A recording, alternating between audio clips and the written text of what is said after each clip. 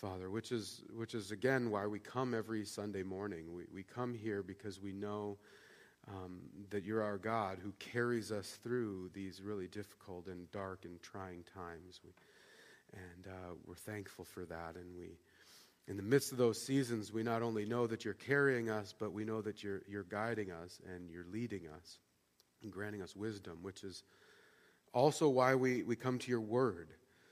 We come because we know we need your wisdom. We know we need your guidance, and we recognize we can't do this on our own. And so, Father, we do pray now as we come to your word that you would speak to us and that you would speak clearly and powerfully to each one of us wherever we're at, and that you'd give us guidance for how to live in this world that you've placed us in. And so, Father, we pray that anything that would distract us from hearing your word, anything that would hinder us from hearing you speak, that you would push it away, you'd push it off to the side, and then give us the focus to hear you speak clearly to us this morning.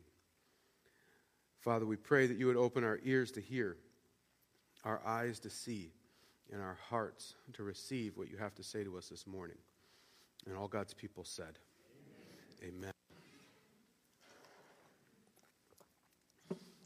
We're continuing to work through Habakkuk.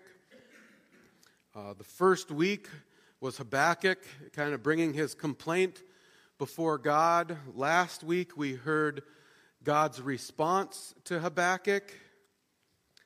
And this week we hear Habakkuk's response to God. And you'll get the gist. Habakkuk says, that's not the answer I was looking for. But this is Habakkuk's response to God. O Lord, are you not from everlasting, my God, my Holy One? We will not die. O Lord, you have appointed them to execute judgment. O Rock, you have ordained them to punish. Your eyes are too pure to look on evil. You cannot tolerate wrong. Why then do you tolerate the treacherous? Why are you silent when the wicked swallow up those more righteous than themselves? You've made men like fish in the sea, like sea creatures that have no ruler.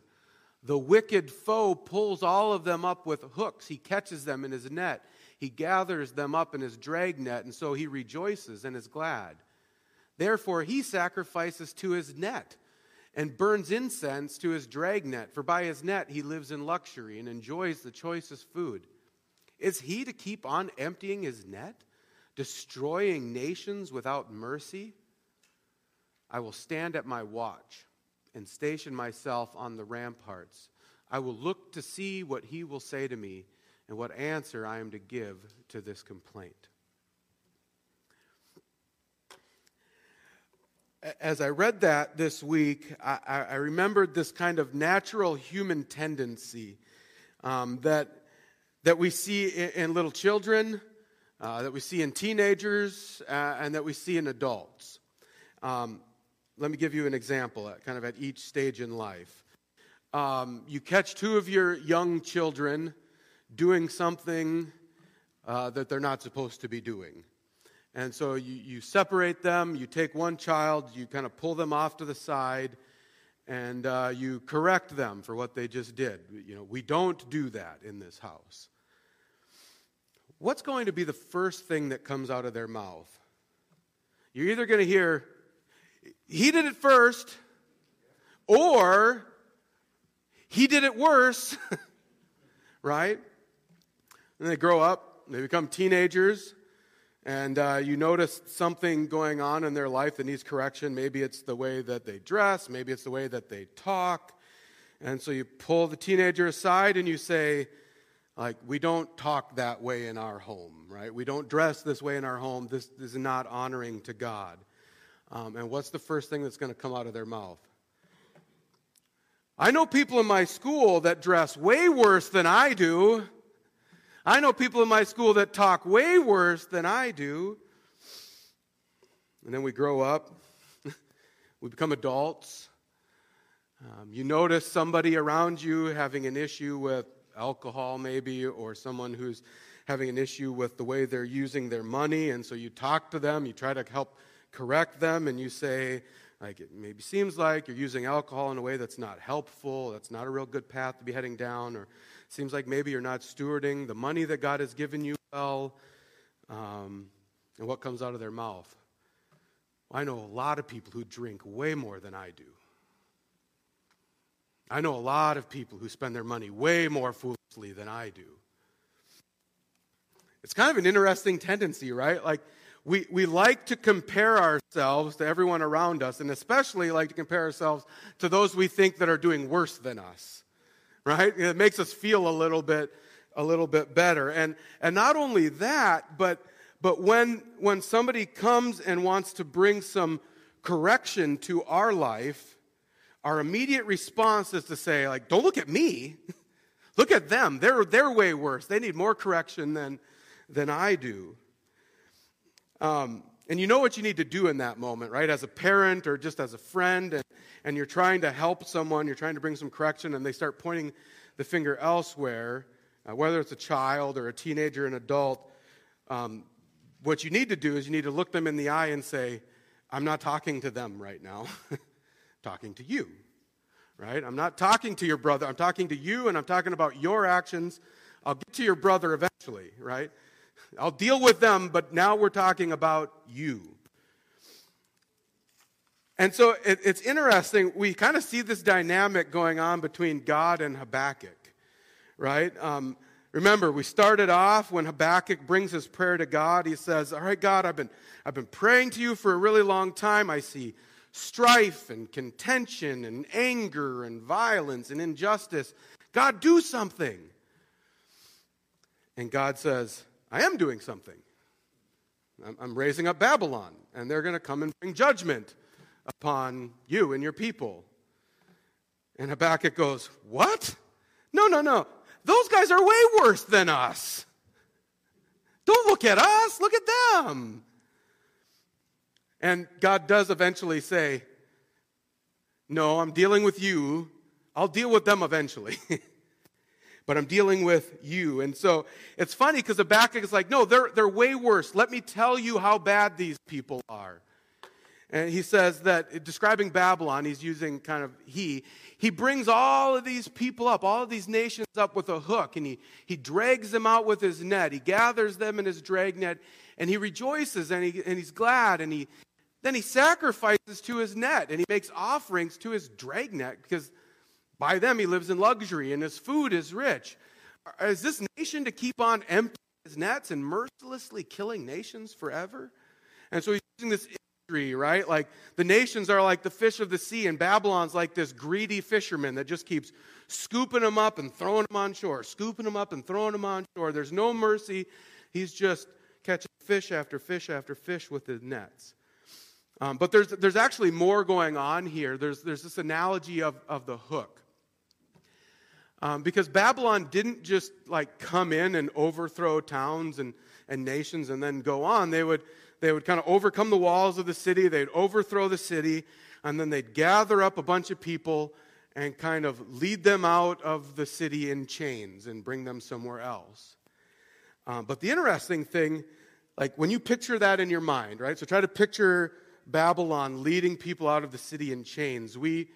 I would bet most of you have a picture, they're like shackled, hand and feet, kind of walking out of the city, right?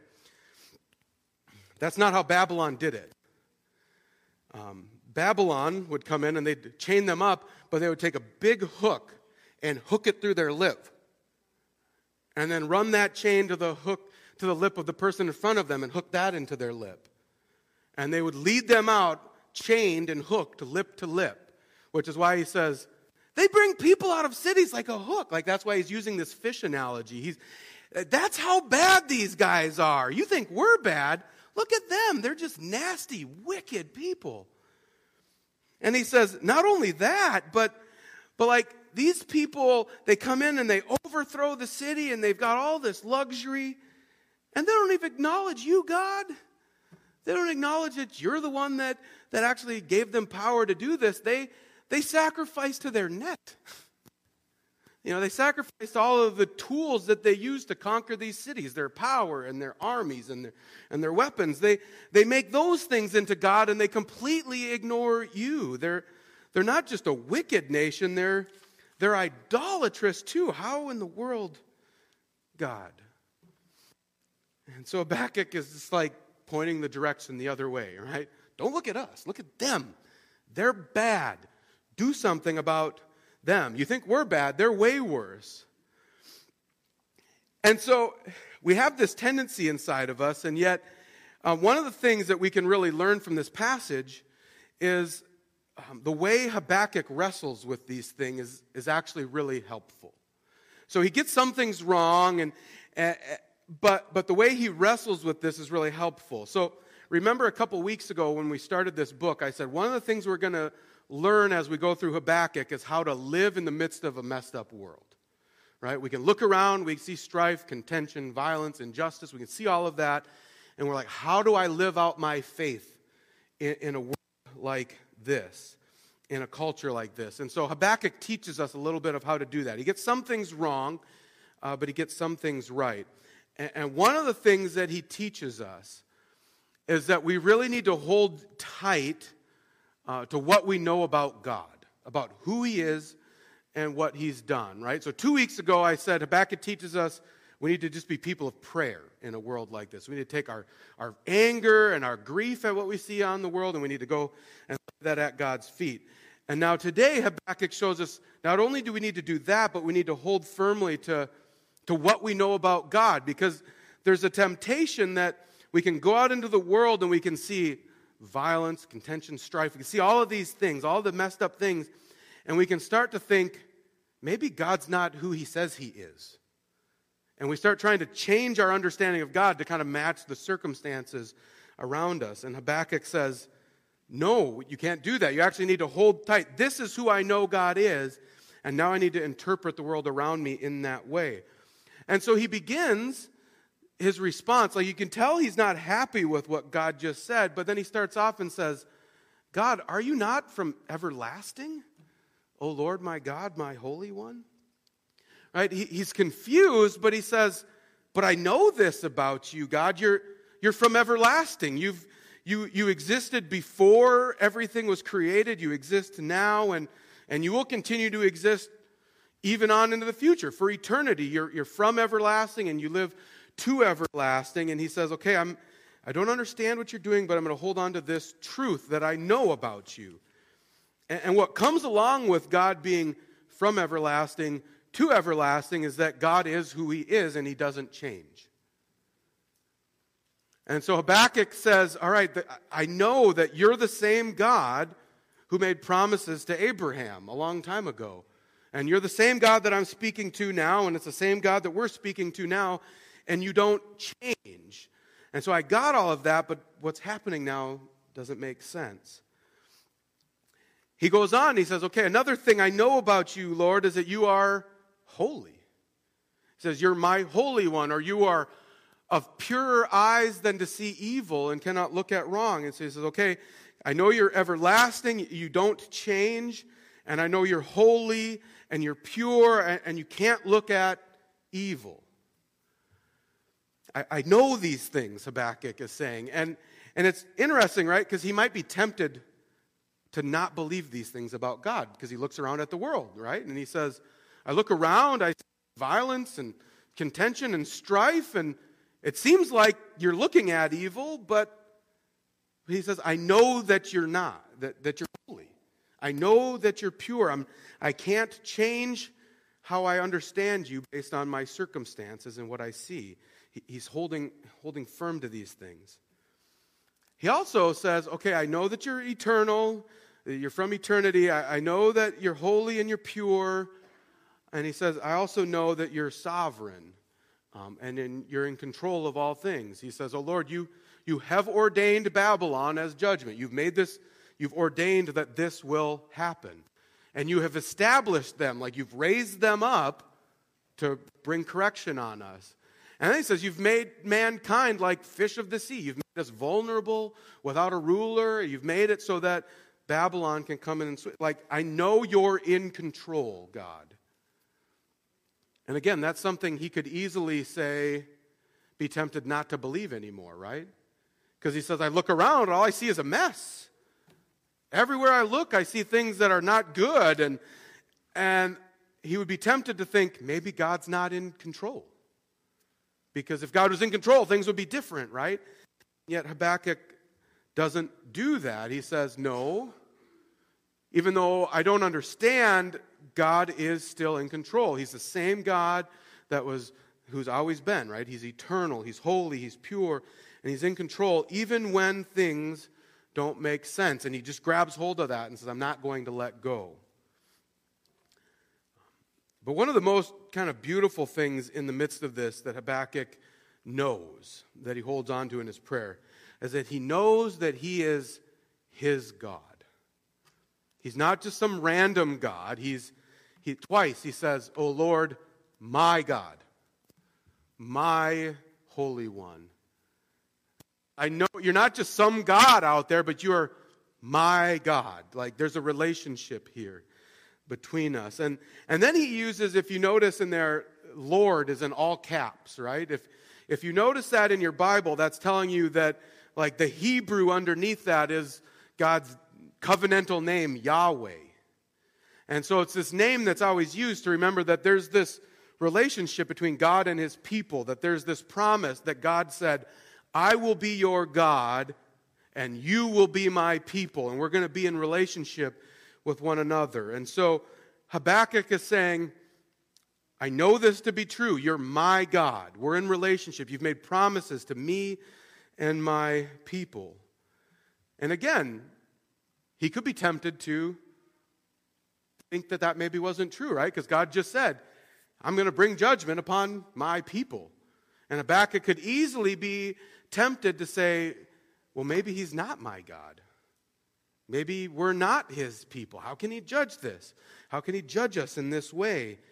But again, Habakkuk doesn't do it. He says, no, I know this is true. You are my God. We are your people, and I'm going to hold on to that. Even things may not make sense right now. I don't know how this lines up with what I'm seeing, but I'm going to hold on to that. And that holding on to these truths changes the way we pray in a really powerful way. We can see how it changes the way Habakkuk prays, right? And so like I mentioned a couple weeks ago, part of living in this messed up world means just being continually in prayer, bringing our grief and our anger to God. But as we bring our grief and our anger to God, we cannot forget who God is. We need to remember that God's eternal. He doesn't change. We need to remember that God's holy and he's pure. We need to remember that God's in control of all things, and we need to remember that he is our God. And when we hold on to those things and then bring our grief and our anger to God, it changes how we pray. And so look at how Habakkuk prays when he starts grabbing hold of these truths. He says, the first thing that comes out of his mouth, God, are you not from everlasting, O Lord my God, my Holy One? We will not die. It's like all of a sudden this moment, he says, wait, I know you're the same God who made promises to Abraham. I know you're holy and you're pure. I know that we're your people. You're my God. That means you're not going to wipe us out. You're going to bring judgment, but you're not going to completely wipe us out. You're a good God still. And you can kind of see what happens. He grabs hold of these truths and he says, he all of a sudden gets clarity in the middle of his confusion. Just a little glimpse of clarity, because the next thing he says is like, I don't know what's going on. But a little glimpse of clarity and a little glimpse of hope in the midst of his confusion, because he knows, I know who my God is. He's not going to wipe us all out. Judgment is coming, but we have some hope. But he's still confused.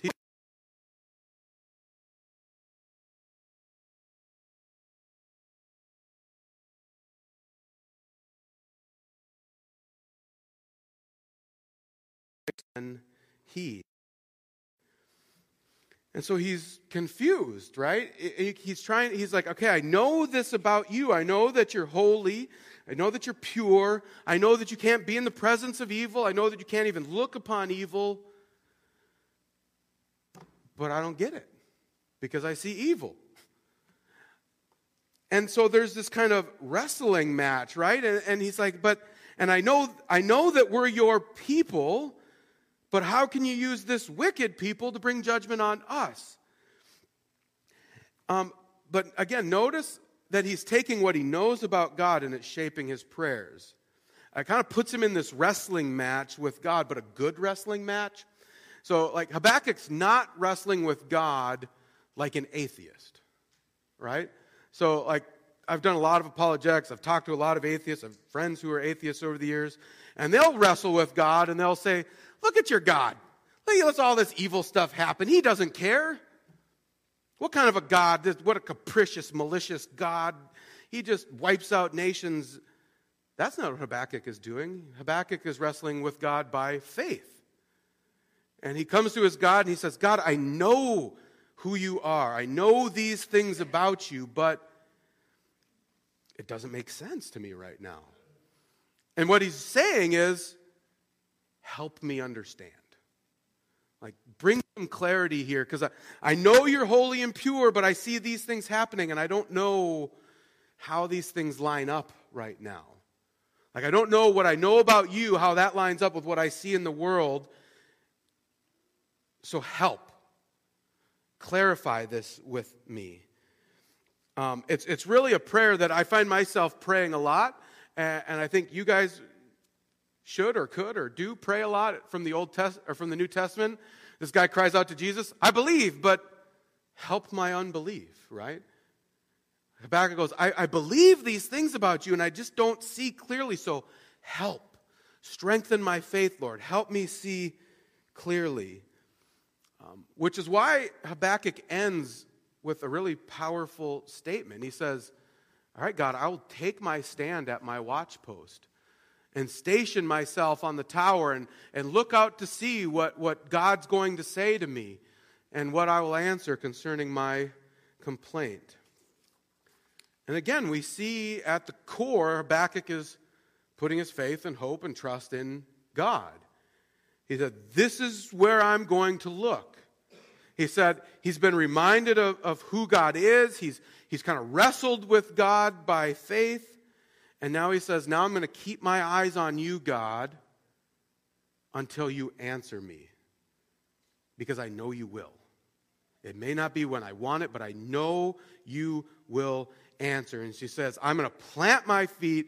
I'm going to keep my eyes on you. And I'm not going anywhere until you answer. And it's pretty powerful because, like, this shows where Habakkuk puts his hope and his faith and his trust, that he puts it in his God. Like, that's where he goes for hope, and that's where he goes for wisdom, because, like I've kind of repeatedly said throughout this sermon, it would have been easy for Habakkuk to look everywhere else for hope and wisdom, right? It would have been easy for Habakkuk to kind of look at the world around him and say, teach me. Tell me what's going on, right? I don't understand what God's doing, so maybe you'll help me. And so he could look to the world for wisdom. He could look at his circumstances for wisdom. Or, as we often do, he could look to himself for wisdom. But he doesn't do that because he said, no, I trust my God. I know who he is. I trust him. And so I'm keeping my eyes on him until he answers. He doesn't look inside himself. He doesn't look anywhere else. He says, I will not leave until my God answers me. And that's really only a resolve that can kind of be stirred in our hearts through faith. That's one of the things. It's not a resolve that you just stir up within yourself and try to, strengthen yourself to kind of stand firm. It actually just comes by faith. It's by faith that we know who our God is. Right? It's by faith that we know that our God's from everlasting and he's to everlasting. It's by faith that we know that God's holy and pure and can't be in the presence of evil, can't even look on evil. But it's also by faith that we know that he sent Jesus into the world to save us from our sins so that we could be cleansed and purified and that we could actually enter into the presence of God. And we know that it's by faith that we receive that forgiveness, right? We look to Jesus in faith.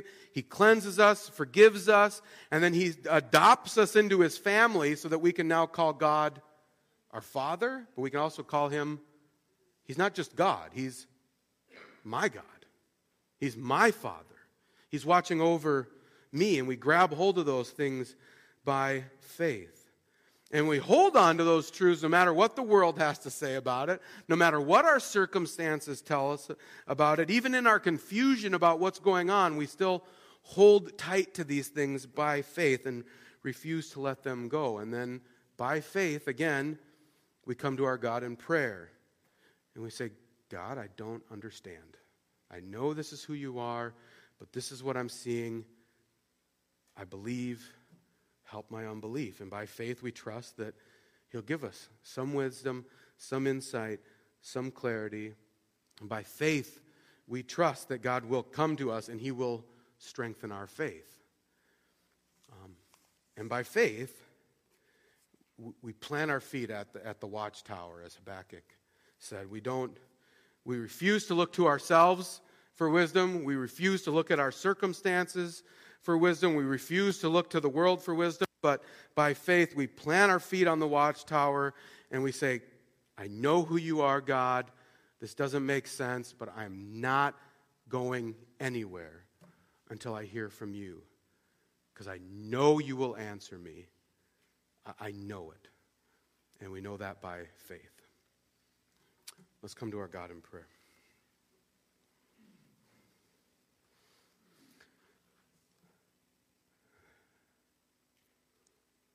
Heavenly Father, we come again just continually thankful that we can call you our God and that we can call you our Father. As we talked about last week, you're our Father who's powerful enough to help us in times of trial, and because you're our Father, you delight in helping us in times of trial and walking with us. And we're thankful for that, Lord. And yet, we do come to you and we confess because we often don't trust you as we should. We often look to the world for wisdom. We often look at our circumstances or even look inside our own hearts and turn away from you. And Father, we confess that we often let our circumstances change the way we understand you, even though we know that you're a God that cannot change. And so, Father, we do ask that you forgive us. And we ask that you forgive us for looking other places. We ask that you forgive us for misrepresenting you, misunderstanding you.